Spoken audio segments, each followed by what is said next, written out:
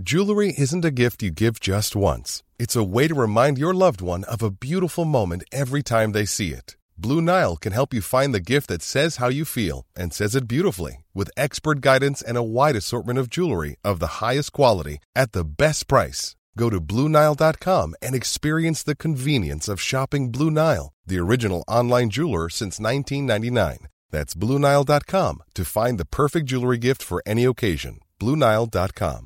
I'm Sandra, and I'm just the professional your small business was looking for. But you didn't hire me because you didn't use LinkedIn Jobs. LinkedIn has professionals you can't find anywhere else, including those who aren't actively looking for a new job, but might be open to the perfect role, like me. In a given month, over 70% of LinkedIn users don't visit other leading job sites. So if you're not looking on LinkedIn, you'll miss out on great candidates like Sandra. Start hiring professionals like a professional. Post your free job on linkedin.com/people today.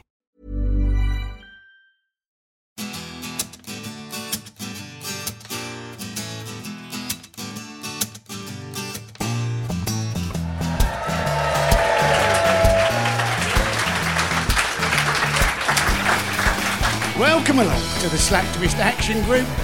We will be having an election on June the 8th. If nothing else, it has taken our mind off what Donald Trump is doing.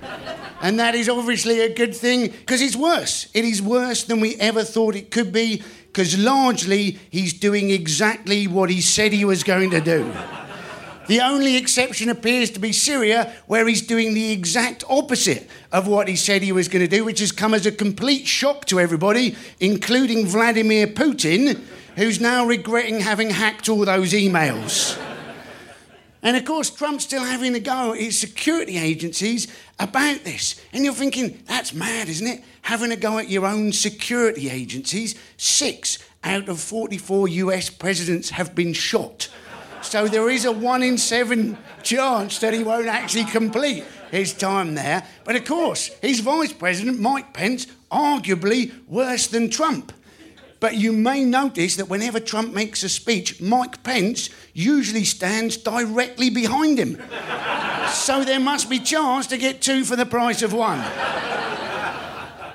But I myself, I love a general election. It's a chance, isn't it, to stay up late into the night, get absolutely hammered, maybe play drinking bingo. Pick either a word or phrase that you think is going to come up in the coverage, and every time it's mentioned, have a little sip. If you want to get absolutely stonkered, maybe go for a constituency or MP.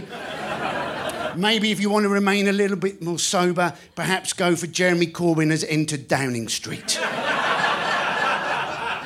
There's always a moment, isn't there? Whatever it might be, you may remember the 2005 general election. George Galloway spat with Jeremy Paxman, where Galloway ripped off his microphone accusing Paxman of bad manners. And of course, we all know that George Galloway knows all about what good manners is. This is the man who defended Julian Assange, didn't he? He said actually having sex with somebody when they're asleep, he said it's not rape. He said it is merely bad sexual etiquette. So presumably having sex with dead people, that's not necrophilia. That is merely poor funeral protocol. You may also remember the 2001 election. Peter Mandelson. I am not a quitter, I'm a fighter. Although he's never been actually known to be in a fight, and he has quit 3 times. And in the end, obviously, it's every chance that government's a hard thing to do, isn't it? So we may well pick those people that we think are going to be able to get the job done the best. You know, it's like, if you think about it, we have incredible technology at the moment. We can send, can't we? We can send a small craft, we can send it after a comet, send it at 35,000 miles an hour, 500 million miles, and it can land on that moving target bang on time. And then in this country, we find ourselves on a bus, moving at 0 miles an hour, because we're stuck in traffic, which has come as something of a shock to us, because when we bought our ticket, we bought it to go on a train. And there we heard 3 people applauding. That is known as the Slacktivist standing ovation. With that, would you please welcome to the stage our 3 guests tonight. Nick Clegg MP. We also have from The Spectator, Katie Balls and Matt Ford. just to get ourselves going, we like to bond as a group to begin with. We come up with a little confession, something in an ideal world that we would be less slack about. So, Matt, can you offer something to the group for us? I'm now worried that this is going to sound really quite grave, but I wish I was less slack about my health. I'm 34, and sometimes I lie in bed and think, I feel so old. Like, I feel tired, like, down to a molecular level. Sometimes... My guess is though that people here, quite a few of them will be older than 34. They're very happy for you to say that you're a mess. You're making them feel better. All right, okay. I'm not falling apart at the seams, but I wish I sort of exercised a bit more and ate less. The problem is with food, once you start eating, I find it so hard to stop. And I wake up in the morning, it's the first thing on my mind. I think, right, what curry am I going to have today? It's not even should I have a curry or not. Like the question of what are you doing to your own body never enters my mind until the stage now. But like, do you find that if you go to an all-you-can-eat buffet that they start giving you a funny look after about half an hour or so? I remember once, I don't go to them anymore because that's a mate of mine got barred from Big Wok in Nottingham, basically eating too much. But I remember being outside the all-you-can-eat Pizza Hut buffet in Edinburgh. And it was due to open at 11 and it hadn't opened. I was sort of getting a bit testy. And I remember knocking on the window and he said 5 minutes. I said, you said 5 minutes 15 minutes ago. And I remember thinking, this is no way to live. And the following year I ran a marathon to try and get it all out of my system. I was constantly trying to be healthy, but then this Easter, that goes on for about a month. Chocolate everywhere. And the rest of in fact, just all year round for me, Easter. I was going to say, it's not supposed to go on for a month. That's Lent that's supposed to go on. I sort of did it the wrong way round. Yeah. I eat loads of chocolate, then give it up on Easter Sunday. You eat cereal dry out of the box, don't you? I remember talking to you about that one. You gave me a great encyclopedic sort of account of which cereals are best, just to sort of pour into your hand and... Oh, so good, like Cocoa Pops. Cinnamon grains, oh my God. Cinnamon grains, I remember you telling me. You are still living the life of a student, aren't you? Can't be asked to go and get milk. I tried them afterwards, actually. They're good, aren't they? They're so addictive. Has anyone here tried them? Oh my, a few exhausted bodies at the back. Well, let's move on to Katie. Katie, what would you like to offer the group in terms of something that you would like to be less slack about? I think I'd like to be less slack at standing up. I have no balance and I just fall over about 3 times a day. Usually when there's no obstacle, it's a flat surface, and usually something in front of someone important like my boss or a politician. So you sat down at the moment, so you're feeling reasonably good? You managed to walk onto the stage, no problems? This is a safe space. Yeah, long may it remain that way. Nick, what about you? What would you like to offer? What I mean, well, I suppose winning elections would have come in handy. could have come in handy a few years ago. Answer of the day so far, I feel. So here's a slightly more serious answer, actually, as a politician. I do wish, and all with hindsight, of course, there's a lot of that going on, I do wish I had been less slack about answering back. Particularly the people like the Daily Mail and others, the crap they used to, the lies, and I never answered back. So I often think, if it ever happens again, which it won't, I would be less slack about answering back.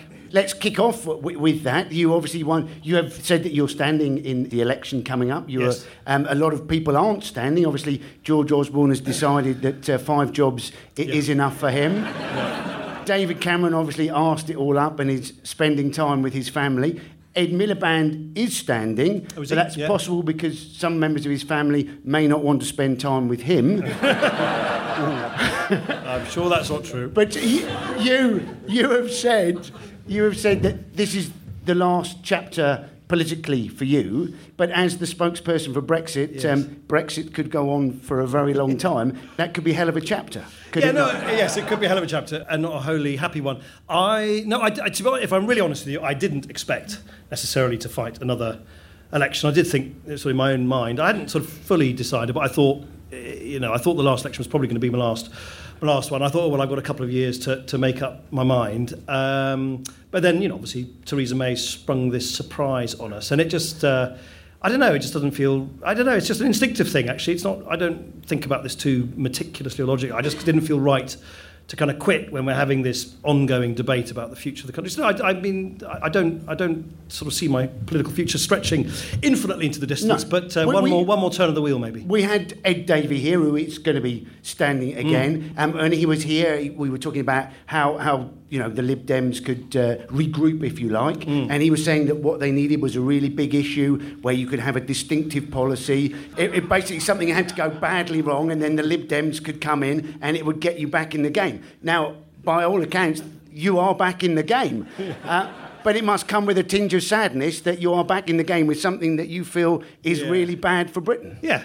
Yes, basically. No, of course I do. I mean, Brexit's changing politics, and it's given the Lib Dems, obviously a party that suffered, like all smaller parties and coalitions do, with a kind of, it sort of blurs their identity in coalition. Now it's giving the Lib Dems tremendous sort of definition in our identity on Brexit. But I wish it wasn't for this reason. I have to say, I'd much rather my kids grow up in a country which is in the EU and it takes a little bit longer for the Lib Dems to recover. Because I do just care about this issue, about whether we're an open or whether we're a European country or not, infinitely more than I do about my party politics. Because I think it's infinitely more important than any party politics. You've said that it's about the future of this country. You said it's very much about young people. Now, obviously, for the Scottish referendum, 16 and 17-year-olds could vote. European referendum, they couldn't. In this country, 16 and 17-year-olds, they can fight for their country, they can get married. But you can't vote until you're 18. And you think, a vote is for a maximum of 5 years,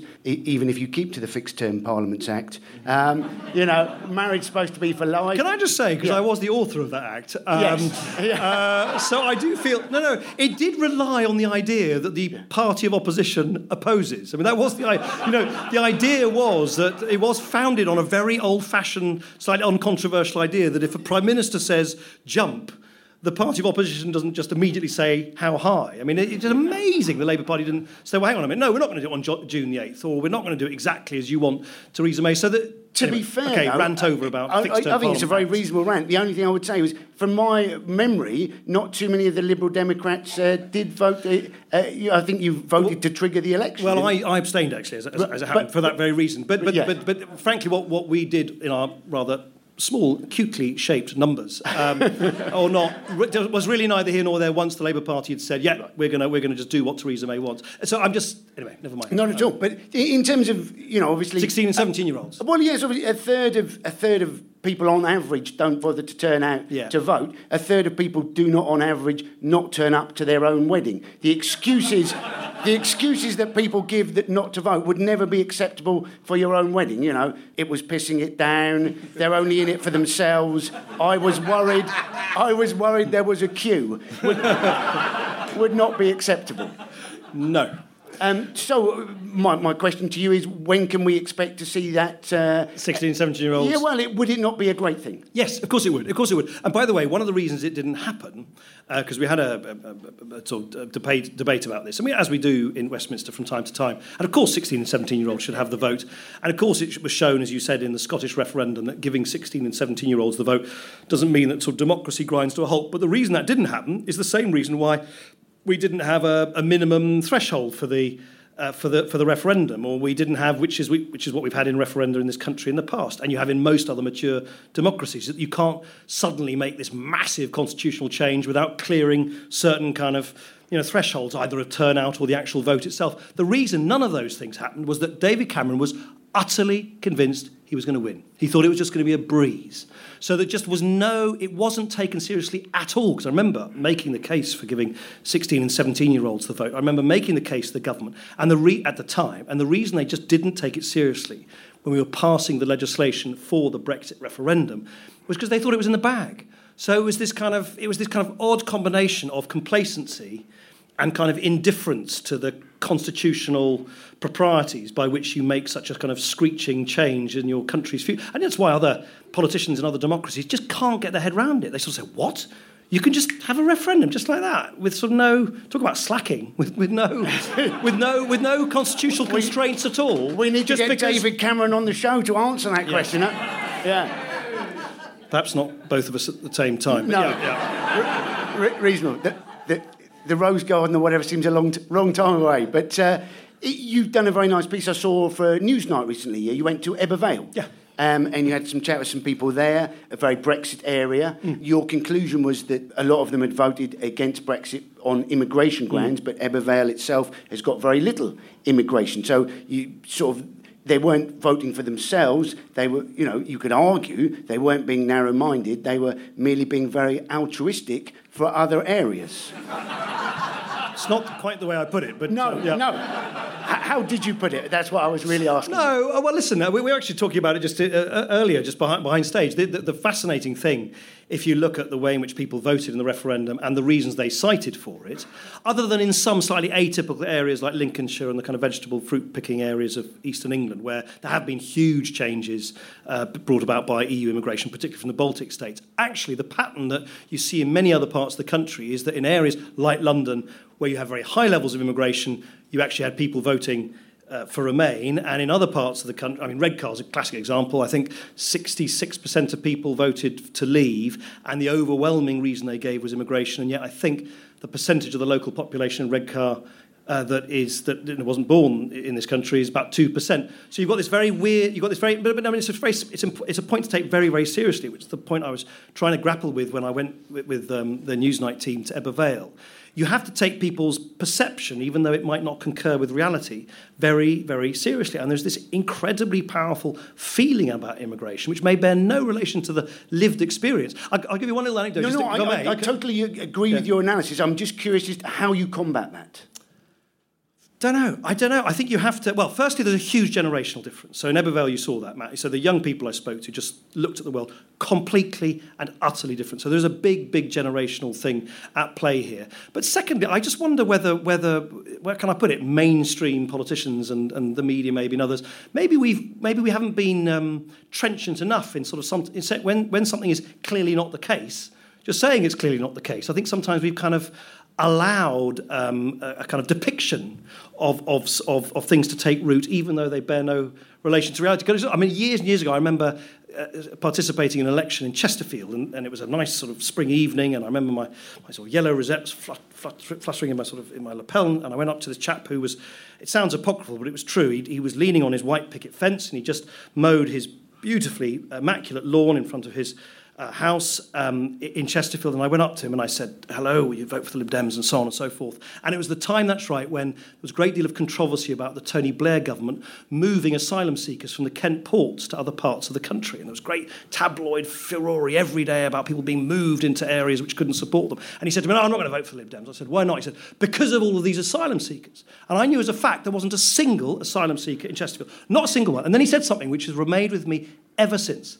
And it presents a conundrum to which I don't have a perfect answer. And because I said, oh, that's interesting. If you met them in the GP surgery, in the supermarket, in the post office. And he said, no, I haven't seen any of them, but I know they're everywhere. and it's like, well, you know, and you go... They're spying on me. Yeah, no, but I mean, it's just like, you know, you can't, certainly as a democratic politician, you must never denigrate people's feelings and people's perception, but it's really, really difficult in politics if you're dealing with a perception that you just don't think, you know, bears relation to the... This fits in with your, you know, something you would like to be less slack about, is when you feel something, you go ahead and, you know, you sound them out. I think I'm like a lot of people in politics, and it's a shame that it seems to be like this, that you realise often towards the sort of latter stages of your political career, if you've been sort of up and down, as I certainly have, that you realise actually the virtue of just being more blunt and candid and not sort of faffing about when you're trying to deal with complex things. And I think, unlike a lot of politicians, it's a pity that actually we often get to a sort of degree of kind of candour that may be, because, you know, it's a very sensitive issue, so you tiptoe around it, and then you're constantly told you've got to take it seriously, and which is, as you should, of course, when something like immigration has gripped the public imagination as much as it has. But I sometimes think that we've allowed take it seriously to mutate into don't challenge it when things are being said that are clearly not right. You described Labour had voted to trigger Article 50 because they didn't want to go against the will of the people, and you described it as 24-carat crap. Yeah. And that was the sort of thing I would love to have heard you say when you were Deputy Prime Minister. Well, there you go. There you go. So I was too much of a slacker when it comes to calling things 24-carat crap. So, Katie, you've been writing in The Spectator talking about the Commons Brexit Select Committee and what had been going on there, that they were cross with Theresa May because there was no proof about this idea that no deal was better than a bad deal. The Brexit MPs obviously didn't think that was a problem. No. And then the Remain MPs did think it was a problem. But this idea, if we fall out and we have to rely on WTO rules, that's going to require negotiation. We have 163 countries then that could cause us problems as opposed to 27. It could be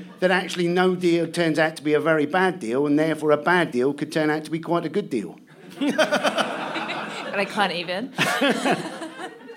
Yeah, I mean, no deal, obviously they're saying we don't know what it could be, and everyone's been like, well, can't you do a Treasury forecast to let us have some idea of what a no deal would look like on WTO terms? But the thing is, some of the defence used, especially by Brexit supporting MPs, is if you looked at George Osborne's Treasury warnings, I mean, right now would be in a recession if they had come true, and they're not. So with these warnings, you kind of get out what you put in.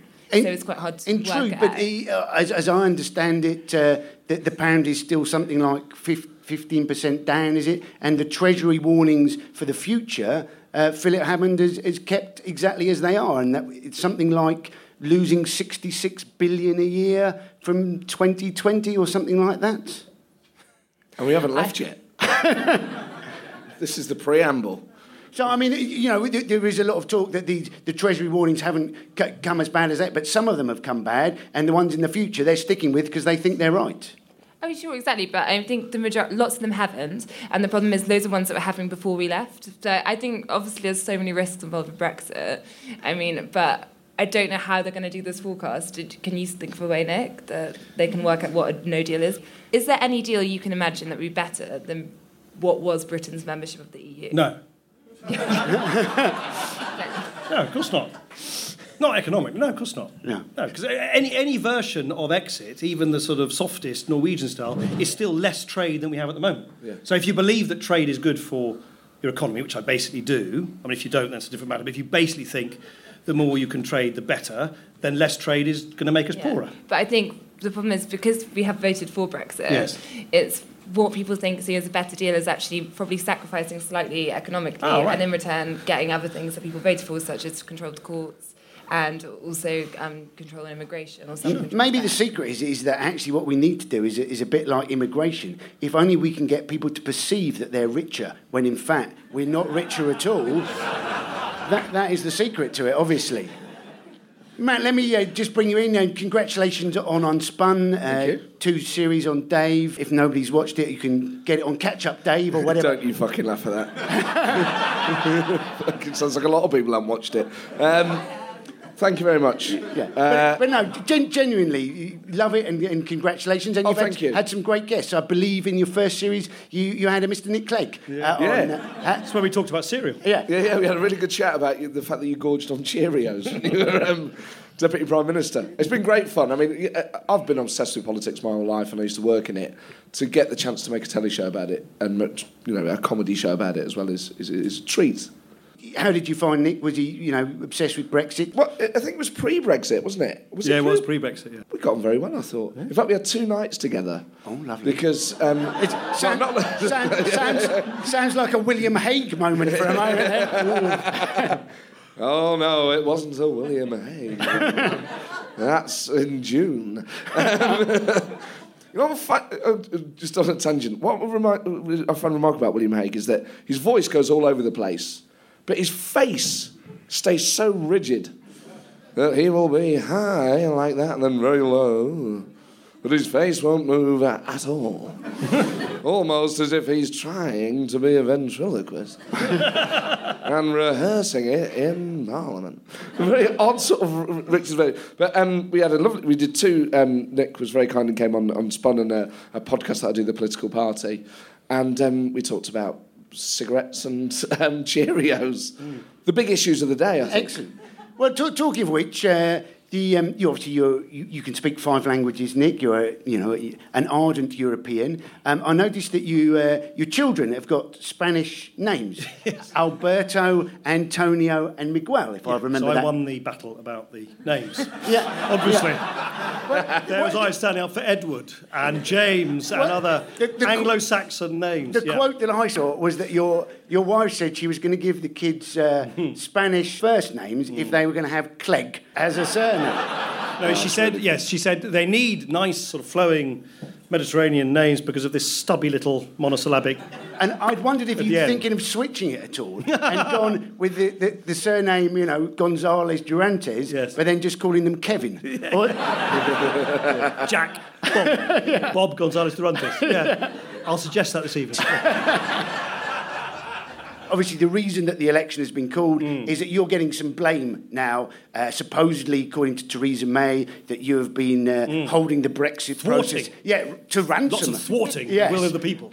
Frustrating. She says that she doesn't like playing political games, but her actually saying that she doesn't like playing political games, that in itself appears to be a political game. Yeah, of course it is. Yeah, of course it is. No, I mean, I heaven knows how she did it with a straight face.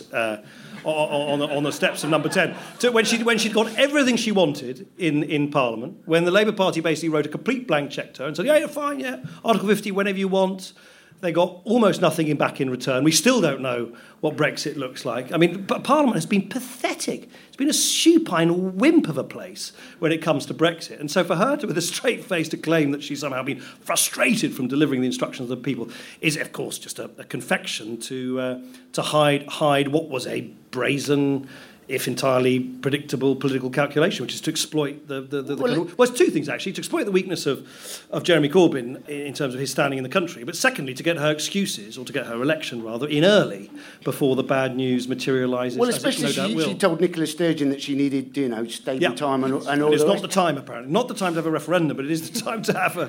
Yeah. Enough election difference. And you obviously... were squeezed in the general election with the Conservatives, worrying about the SNP. But now, with this, the second Scottish referendum, it's going to be very tough, isn't it? If you've slagged off Scotland going, these people are so terrible that we never want them anywhere near government, they're a right risk, and then to go, oh no, we love you so much, we really like to remain in a union. I mean, they're a fairly psychotic wooer, the Conservative Party, aren't they? But you're right. It was incredibly effective. I mean, I saw it myself. It was incredibly effective in the last couple of weeks of the general election in 2015. Going around to voters saying, whatever you think of the Conservatives and so on and so forth, the worst thing is to have Ed Miliband dancing to the tune of Alex Salmond. Remember all those posters they had with Ed Miliband in Alex Salmond's breast pocket? And that worked incredibly. I mean, I respect to countless voters are all, on this occasion we better play it safe. What I find so interesting is that they've got these incredibly well-paid political consultants. There's Linton, we've even got a knighthood for his Labour. He's back, isn't he? He's back. Linton Crosby, yeah. And what they decide to do then is do exactly the same thing, as if the world hasn't changed. He's just changed utterly. I don't think anyone remotely thinks that Jeremy Corbyn is going to be in Number 10. So they've pinned all of their kind of colours to a strategy of saying either not, stable, strong Theresa May, or this coalition of chaos, when I don't think the latter threat is a credible one. I mean, if anything, I think what you'll see in the next 6 or 7 weeks is it'll change from that argument into an argument about quite how big will the Conservative majority be, and quite how comfortable is the country with the idea that basically the Conservative Party wants a mandate where they can do, in effect, what they like for the next half a decade. So I think it'll be not about who's in Number 10 or who isn't, but it's kind of who will be in, how much freedom is there going to be given to Theresa May to kind of do what she wants? I'd love to find out how many people went up to Alex Salmond during the election and looked in his pocket to see if they could find Ed Miliband. Ed Miliband, he was on Andrew Marr's show, and Eddie Mair asked him if he'd cried after the election. And it seemed a very harsh question to be asking him. And his answer was he couldn't remember crying. If I'd have been him, I'd have said, yes, I cried absolute buckets. It means absolutely masses to me. Thanks for reminding me, Eddie. When the election happened, generally people would have been expecting those sort of politicians to cry, just because, I was virtually in tears for you, Nick. I'll be absolutely honest. I know it gets very emotional late on in the day, on election day. And then you've had no sleep. You have to turn up to the cenotaph. Such a long preamble to the question, did you cry? No. I wasn't even going to ask it. I see. No. To be honest, I was trying to get to the cenotaph, so I could say... yes, the cenotaph, yeah. Well, no, just, having to meet David Smuggy McSmugpants at the cenotaph, having had no sleep, and particularly calling for Ed Miliband. There he is in front of the cenotaph, a memorial stone. He'd seen enough of memorial stones over the course of the election. It was excruciatingly British, you're quite right. I'm not sure if anyone remember this, so that's right. So very surprised, shock victory for Cameron. I then went and, yes, very sleeplessly and slightly bleary-eyed, announced my resignation, and sort of Ed Miliband's dreams of moving to number 10 were shattered. And then we were invited to the Foreign Office to have coffee and tea and cakes before being marched out in an act of exquisite national humiliation to stand next to our nemesis, David Cameron, who's grinning from ear to ear in front of the nation's press. And guess what? In true British style, no one mentioned the election. It was like you're sitting there sort of stirring your tea. It's nice weather today, isn't it? Would you like some lemon drizzle cake? For heaven's sake, I've just had my whole political dream shattered and you're giving me lemon drizzle cake. It was so British. It was just it wouldn't happen in another country, I don't think.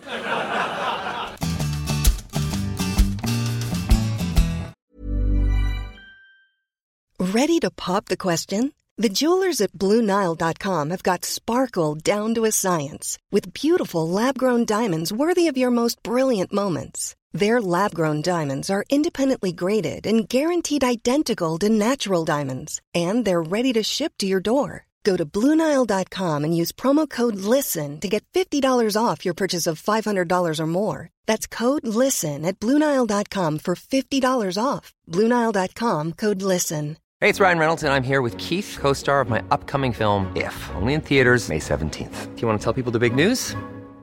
All right, I'll do it. Sign up now and you'll get unlimited for $15 a month and 6 months of Paramount Plus Essential Plan on us. MintMobile.com/switch. Upfront payment of $45 equivalent to $15 per month. Unlimited over 40 gigabytes per month. Face lower speeds. Videos at 480p. Active Mint customers by 531.24 get 6 months of Paramount Plus Essential Plan. Auto renews after 6 months. Offer ends May 31st, 2024. Separate Paramount Plus registration required. Terms and conditions apply if rated PG. Hiring for your small business? If you're not looking for professionals on LinkedIn, you're looking in the wrong place. That's like looking for your car keys in a fish tank. LinkedIn helps you hire professionals you can't find anywhere else, even those who aren't actively searching for a new job but might be open to the perfect role. In a given month, over 70% of LinkedIn users don't even visit other leading job sites. So start looking in the right place. With LinkedIn, you can hire professionals like a professional. Post your free job on linkedin.com/people today. Katie, you've been doing some analysis in The Spectator about the Lib Dems, where they might be after the general election. Some suggestions that 27 Lib Dem seats were lost to Conservatives in 2015, that they might well get back. If you'd been in charge with a party that had quite a lot of seats, then had less seats, but were now looking like you might gain quite a lot of them back, you'd be feeling quite good about yourself, do you think, Katie? Yeah, I think the Lib Dems probably actually have the most to gain in this election, because I think Nick's touched on this, but the problem for the Tories is there's so much pressure, particularly because of how feeble Corbyn's perceived to be, for them to get an absolute landslide majority, and it's going to be compared against Thatcher and Blair landslides. And it means if it is just a 50 MP majority, that sounds like a lot, but everyone's going to, is that all against him? But No. But I would say, It was a balance issue. She was just leaning towards you. Yeah, exactly. That's all it was. But then one thing, obviously we had the Ed Stone in 2015, but Lib Dems are going to have a good campaign, whatever. But Nick, what happened to the video you made? Carly Rae Jepsen, Call Me Maybe. You filmed it in 2015. It's locked up in a safe, I'm told. Can we get it out for this election? No. That's how you clinch majority. Yeah, he's talking about the final political chapter. He doesn't want the epilogue or whatever. But a lot of the candidates seem to be having a go at the mainstream media now. You are obviously part of the mainstream. The MSM. Yes, the MSM. You're part of The Spectator, owned by the Barclay brothers. The Recluses, the Tax Exiles, got their own Channel Island. My lovely proprietors. Yeah, that's it. Well, I found out they used to be estate agents, and how you can be recluses and estate agents is a tricky combination, isn't it? You know, I'll post you the keys, and then you show yourself round. But how do you find the state of the mainstream media at the moment? Well, I think I'm a bit biased on the MSM, probably. Yeah. I think we're all right. I don't think we're quite as biased as everyone makes out, but there's obviously things like, I think every paper has a slight bias of its own, but the whole thing is you know what that bias is. If you read The Guardian, you know it's a bit left-wing. If you read the Daily Mail, you know it's a bit right-wing. And you can kind of pick it that way. Maybe bits, in that sense. Whereas I think with lots... And we've seen all these sites like The Canary, which is the pro-Corbyn website, and Novara Media, and these are apparently like anti-MSM, but they're often the ones that get all their facts wrong. And obviously Farage has been having a go at the mainstream media. Obviously various revelations recently. There was, his wife has revealed that they apparently have been leading separate lives for some time, possibly not come as a shock to the mainstream media. He would presumably come home and say that, she's German, isn't she? So he'd come home and say, oh, I love you, and then go off to the TV studios and say people like you should fuck off back to Europe or whatever. Yeah, there was a great, I think it was like just 3 days after the EU referendum result, and it was someone was in the German embassy and Nigel Farage was in the queue. And all these people are queuing because they're like, we need to, we've got to make sure I can actually stay in this country. And I was like, what's he doing? Was he? Yeah, he was in the queue. There was a photo. They got very annoyed about it, but I don't know, maybe at some point we'll see the German... With his wife? No, he was by himself. It was what you don't want to see when you're German, you just voted. But he has said that he's not going to stand. He could have had an easy win in Clacton, he said, but it's much better, he says, to be turning up and get much more focus on the European Parliament. Given, though, that his record at turning up to the European Parliament is the worst of any MP in Europe, any MP in Europe, apart from those that are currently hospitalised. Which was a UKIP MEP. Yes. Mike Cookham. I think with UKIP, though, we've seen actually... Even Paul Nuttall today, we had the UKIP press conference today. It was their first since we've had a snap election called. They told us how they wanted to ban burqas, and then someone asked Paul Nuttall if he was going to stand for a seat, as you think you might do if you were a leader of a political party. And he and looked a bit awkward, and then barricaded himself in a room as Ken Jennings knocked on it, and then got a getaway car leaving. Which doesn't really instill confidence that you could think they can win seats. But isn't Aaron Banks standing in Clacton? No, he's out now.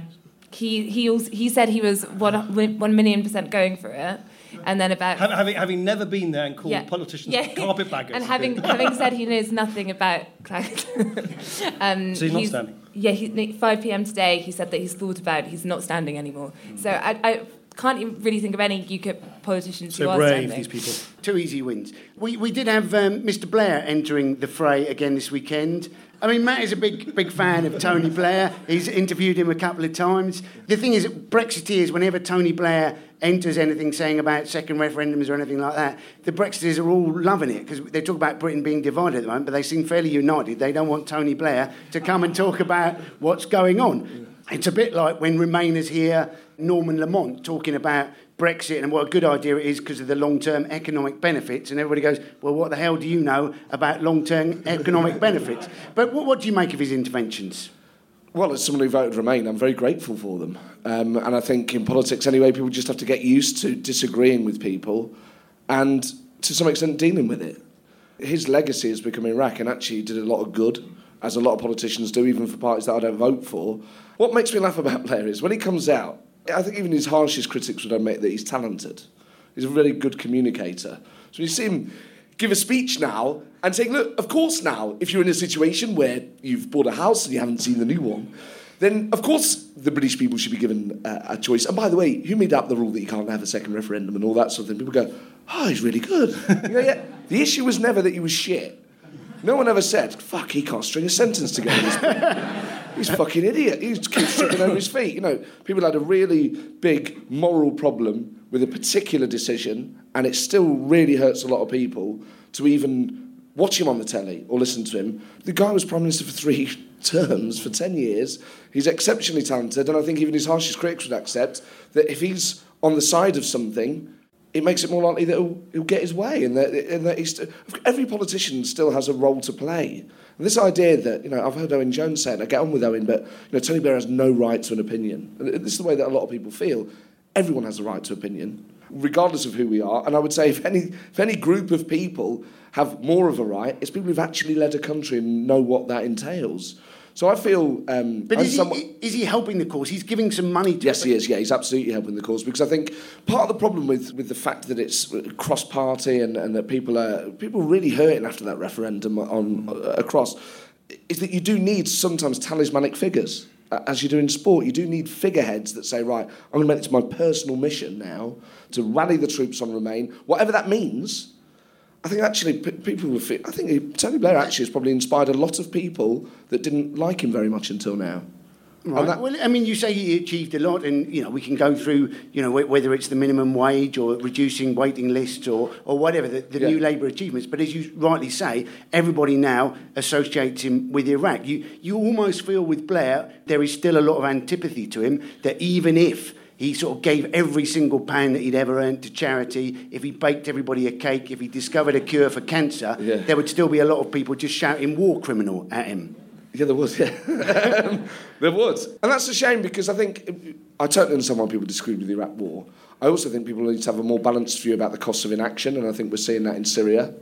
That actually not doing stuff is a decision that does cost people their lives, and that is a serious consequence of taking the moral high ground. I also think that people do have to be just more philosophical about their politicians in general, that people are elected to lead and take decisions. Parliament had a vote on it, which was the first time any war had ever been given a vote in Parliament, that actually it's perfectly fine to disagree with someone without hating everything about them and becoming... Because actually, if you're the sort of person that does hate... And obviously a lot of us on the left are going through this with Donald Trump, is that this guy just feels totally repulsive. But anger is exhausting, and it's not good for you. And in the end, you have to make your peace with people, and that includes politicians. And I think we all just have to be a bit more philosophical, that politicians will let us down, they will break promises, they will do things that we would say, if we were in that position, we would never do it. This is just life. And actually, you have to just have... I'm not talking about blind faith or forgiveness for no reason, but just at least try and understand what it's like to be in the middle of a decision like that, acting with the best of intentions. And I think that what I really struggle with a lot of the stuff is people sort of presume that there was almost a sort of devilish delight in going to war with Iraq, which I just can't agree with. We all have our issues with the intelligence and some of the things that were said, but to sort of presume that someone actually enjoyed doing that, I wouldn't level that at many people alive. Well, he is obviously trying to rectify some things. He's put his own money behind this Institute for Global Change. That's right, yeah. I mean, it sounds like a sort of charity that you give money to at the end of a long-haul flight. Well, I was thinking... If you've got any global change, put it in the bag and, it'll help. Well, I thought it was more like... It doesn't lack ambition as a title, does it? The Institute for Global Change. It was more like a front organisation for Blofeld or something like that. Who's probably more popular than Blair in certain parts of Britain. But you were a Labour Party member for many years. Yeah, I worked for the party. As I understand it, resigned your membership when Corbyn got in. Yeah. A lady's... I'm not sure whether she's excited that you've left or... Fuck her. But Lynn McCluskey is back, or he's made it as Unite. He's there. I saw a 12% turnout. That is an embarrassing turnout for a union, isn't it? It would be like... Imagine you'd had a party and only 12% turned up. You'd be in therapy after that, wouldn't you? I'd be delighted, personally, but you're obviously more popular more booze and food for me. Yeah, exactly. Yeah. I mean, it is... Len McCluskey's role in the Labour Party is deeply unhealthy, I think. And part of the problem, the core of this really is about party funding, because until you have, if we ever do have state funding of political parties, Labour is always going to be reliant on the cash of unions. And I think a lot of people who haven't been involved in the Labour Party don't realise that it's not just a donation. The unions have constitutional power in the Labour Party. They have affiliate branches of local constituencies, which means that they can effectively buy elections. Now, if the Tory party had that sort of relationship with the corporate world or with charities, people say this is insipid, it's bizarre. And yet, the unions have this sort of... They are welded into the DNA of the party. Now, a lot of people say that's good and it gives Labour a connection with working people. Other people say, actually, it deeply distorts Labour's focus, and Labour should be a one-nation party that looks out for all interests. Yes, of course, it came out of the workers' rights movement, and that will always be in the heart of the Labour Party. But to give the union such strong constitutional power, really hampers the Labour Party. And you've seen it at the moment. The Labour Party is, and spoiler alert, if you listen to this after the 8th of June, probably going to lose the general election. And the unions are helping that happen. They are actively facilitating the death of the party that they claim to love the most. Now, that is a perverse relationship that needs rebalancing. And, of course, when Tony Blair tried to do it by getting money from elsewhere to sort of just financially reduce the clout of the unions, obviously the police got involved. So it wasn't... so that's tricky as well. But...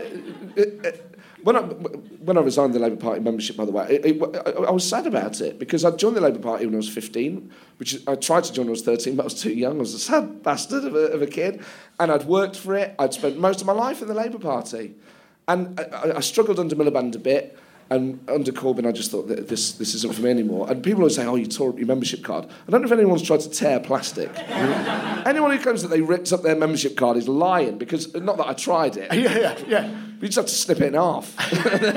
I never tore it up. I've kept it as a sort of memento of a time in my life.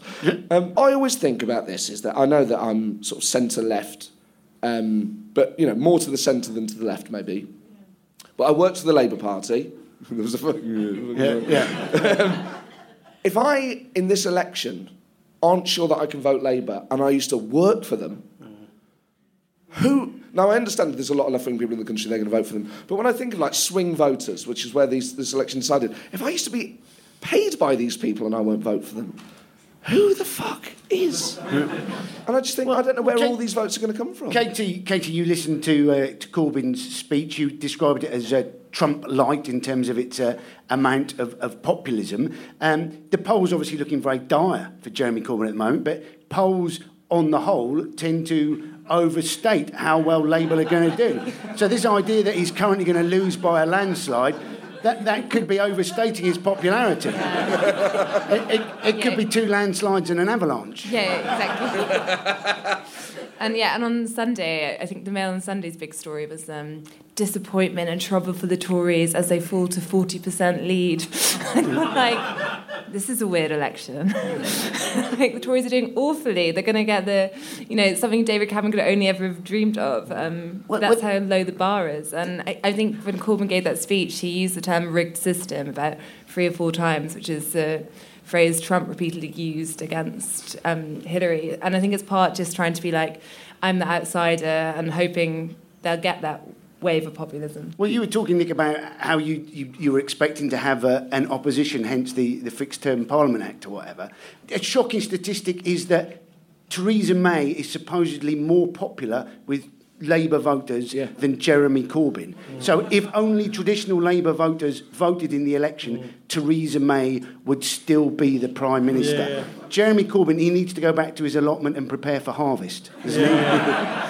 No, but it's true. But Matt will know this better than I do, and other people who are sort of activists in the Labour Party. I mean, I can see it. I see it obviously through the prism of where I've been an MP for the last 12 years in Sheffield, which is a sort of classic northern Labour city, always has been, and lots of traditional, what they call themselves, working class Labour supporters in a place like Sheffield just don't relate to Jeremy Corbyn at all. They don't relate to the kind of.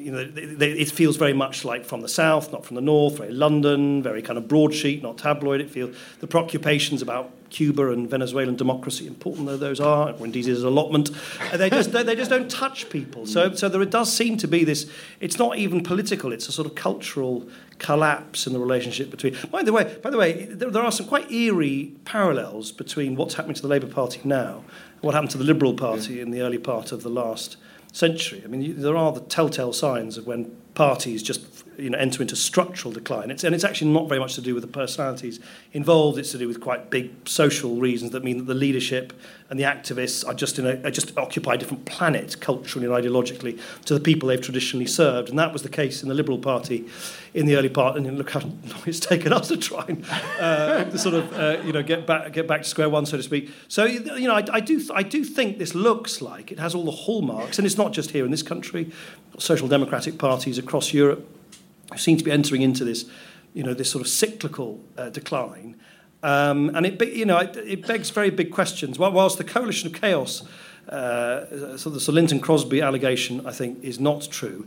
I do think it's true to say that I can't really right now imagine any circumstances in which any one party in British politics can ever win power off the Tories again. And it's quite a sort of profound thought that actually the kind of pendulum of our democracy, which relies on people in power constantly looking over their shoulder, worried that someone else is going to take it away from them, has just got stuck. It's just got stuck in the kind of blue corner, not necessarily through conspiracy. There's a bunch of reasons, the electoral system, what's happening in Scotland and so on. But it does seem to me that in the longer run, there is no alternative but politicians of different parties in the centre and centre left working together. Labour were never going to get back in, and then they did. The Conservatives were never going to get back in, and then they did. We will see. We will go to questions. We're running out of time now. We'll go to questions very shortly. Just before I do that, whilst people are having a little think, let me just tell you what's coming up for the Slacktivist Action Group. So next month we have Romesh Ranganathan here, we have Lucy Powell MP, and we have Daniel Finkelstein from The Times. In June we have Peter Hain, Baron Hain, is it, I think? Oh, I love him. Yeah, he's here. And we've got Catherine Bennett from The Observer. And then in July, we've got Clive Lewis MP, and we've got Miranda Sawyer. So please come along to that. It's the last Monday of the month. And for anybody who's listening on the podcast, if you want to get in touch at all, andyparsons.co.uk. So, time for questions. And we're going to have to keep them short, please, because we've only got a little bit of time. If as predicted, the Labour Party gets absolutely annihilated and their nose kind of rubbed in the dirt, do you think that Jeremy Corbyn will quit, or do you think he'll say this just proves that everyone else is wrong? We were just having this debate backstage, and Matt said something, and he said, "Oh, don't talk about that when we go up on stage. I won't say it quite the same as if everybody's listening." But Matt, would you like to paraphrase what you? Something that rhymes with cunt. I think there's a strong possibility that Corbyn will stay, because if he keeps... The lady at the front is like an echo of your worst nightmare. Not my internal monologue. Oh, no. I think he'll stay. Part of the reason he has to stay is because if he goes, there'll be a new leadership election, and the PLP won't nominate a hard left candidate again. Now you need 20% of the PLP to get on the shortlist. Is it 20 or is it 15? I think it's 15%. Yeah, it should be 20. It should be 50% actually. It's 15%. But what John McDonnell wants to do at the conference in September is reduce the threshold to 5%, so that any hard left candidate would effectively be automatically shortlisted, and then the mechanism goes to the membership. So he needs to stay really until October in order to keep a hard left candidate in charge of the Labour Party, so that then that can't be circumnavigated. And I think any other party leader, after having 92% of his parliamentary party so that they explicitly had no confidence in him, and have an almost entire shadow cabinet resign, would have gone by now. So he's kind of got form. So I think there's a strong possibility he'd stay till about October time to sort of secure the project, to consolidate the revolution. There we go. Which he's lost. So we've I can see a hand at the back there. Yeah, don't you think all this prevaricating over Tony Blair being involved, it's kind of like smokescreen for the real issue, which is that the real left has disappeared and the right-wing parties and media have a stranglehold on public opinion, and maybe we should just get behind whoever's in charge of the party, and therefore that might give the left, in whatever form it is, some chance of destroying these fuck-witted, wanker-twat people who are in power at the moment. To be honest, that's one of the more heartfelt questions we've had. You can't just simply get behind someone that you completely disagree with. And actually, the public don't see it as left and right. This sort of whole glory of ideology really is only enjoyed by a very small group of people. Most people want to get into government and be pragmatic and change people's lives for the better. It's not about waving the reddest flag in the room. Sadly, for the people running the Labour Party at the moment, that is all they care about. Now, people talk about the media bias. There are left-wing newspapers on the market. People just don't buy them very much. Now, the British people have a choice of media outlets. They have a choice of things to do, and they consistently vote for centre-ground parties to win. Now, you can either say, if only these stupid fools read The Guardian and The Mirror like I do every day, then they'd all be enlightened. Or you say, maybe some people think differently, and in order to get some good done, we compromise a bit. Now, I know which side I'm on, and that side won 3 elections. So, Nobody's enjoying this more than Nick, who was not expecting the first two questions not to be directed at him, but Matt to have to field them. So let's have a lady. There's a lady down here in the third row. Hi, this question is mostly for Mr. Clegg, because I really do want to see the Lib Dems do well in this election. You do, you don't? I do. Oh, good. Yay. But I was wondering the fact that the Lib Dems have kind of ruled out a coalition. Are they kind of backing themselves into a corner, given that they're only polling at 11%? No, I just think it's a bit, as I said earlier, about sort of candour. I just think there's no point pretending that there is the remotest possibility of an outcome that is just not going to happen. I mean, Jeremy Corbyn will not be elected by the British people to be the Prime Minister of this country. And so, why mess around sort of indulging in a hypothetical outcome, which not only is not going to happen, but is also actually playing into the hands of the Conservative Party. The one thing the Conservative Party would like more than anything else is for there to be endless discussion about possible coalitions and so on. And I just think, and dare I say it, and I think Tim Farron's on exactly the right thing. It wasn't a sort of luxury afforded to me back in 2015, and I bear the scars of the terrible kind of the way you get absolutely skewered in British politics, particularly by the attack dogs in the right-wing press. They think that you're kind of up to sort of some plot to install X, Y, Z. And in the past, it was maybe possible to imagine uncertain outcomes with certain coalitions, which you couldn't sort of rule out of hand. Now this is just I think the exam question before us as a country isn't about Jeremy Corbyn as the Prime Minister of our country. It is actually about whether you think there should be any meaningful opposition whatsoever to Theresa May with a substantially large majority after June the 9th. And I think, in that sense, for those who enjoy that kind of political history, you're actually going back to the kind of elections that you had 2001, feels a bit like that, when everyone kind of knew who would be Prime Minister.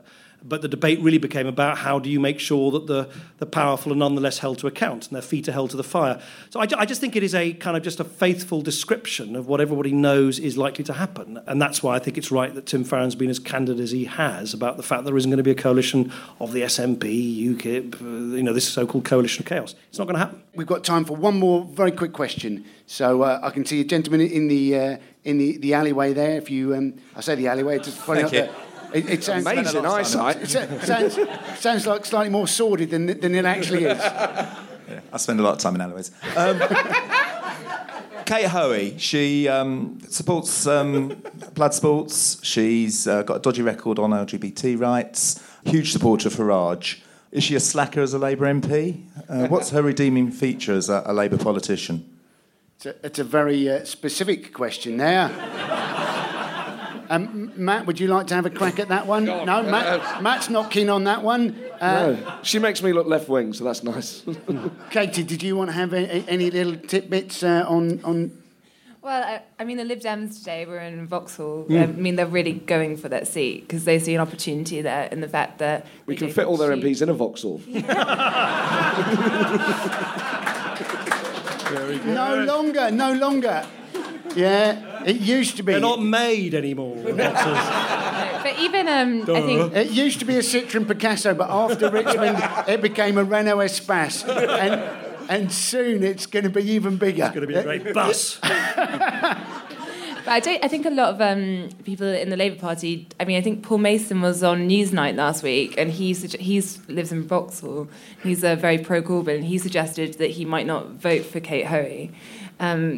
So we might see kind of I think people like an alternative candidate maybe, but ultimately Kate Hoey votes with Labour, and the majority of the time she votes for Labour policies, and there's more to Labour than just Brexit. There we go. Hopefully that's answered your question, sir. We look forward to seeing you in an alleyway later on. Many thanks to everybody for coming. People who are listening, please subscribe to the podcast. Just one click and Slacktivist should be able to manage that. And it does help to keep the podcast free. So that would be fantastic. Also spread the word, please, if you get a chance. We do try and encourage people to do one thing in between the shows. You have a month to do it. So if anybody hasn't registered to vote, the deadline is May the 22nd, particularly young people. You go on government.uk/register to vote. It couldn't be any simpler. I had a look at it. It's 11 questions. First question is, which country do you live in? Now, if you can't manage that, you shouldn't be voting. So have a crack at it. You know, if it does get all a bit tricky and you get slightly depressed by the situation, my recommendation, maybe spend a little more time with the people that you're close to. My idea of bliss, ladies and gentlemen, sat in my pants in my garden with a beer in the sunshine, surrounded by friends and family, all going, go and put your trousers on. Something I thoroughly recommend, but if you please could give it up for our 3 guests tonight, Nick Clegg, Katie Balls, Matt Ford. Thank you very much, and good luck.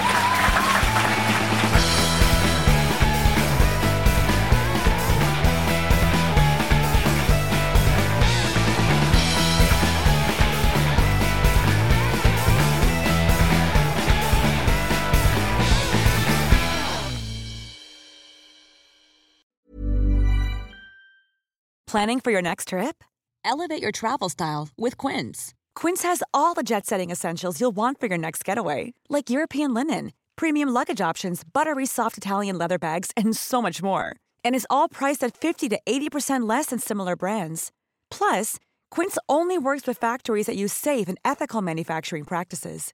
Pack your bags with high-quality essentials you'll be wearing for vacations to come with Quince. Go to quince.com/pack for free shipping and 365-day returns.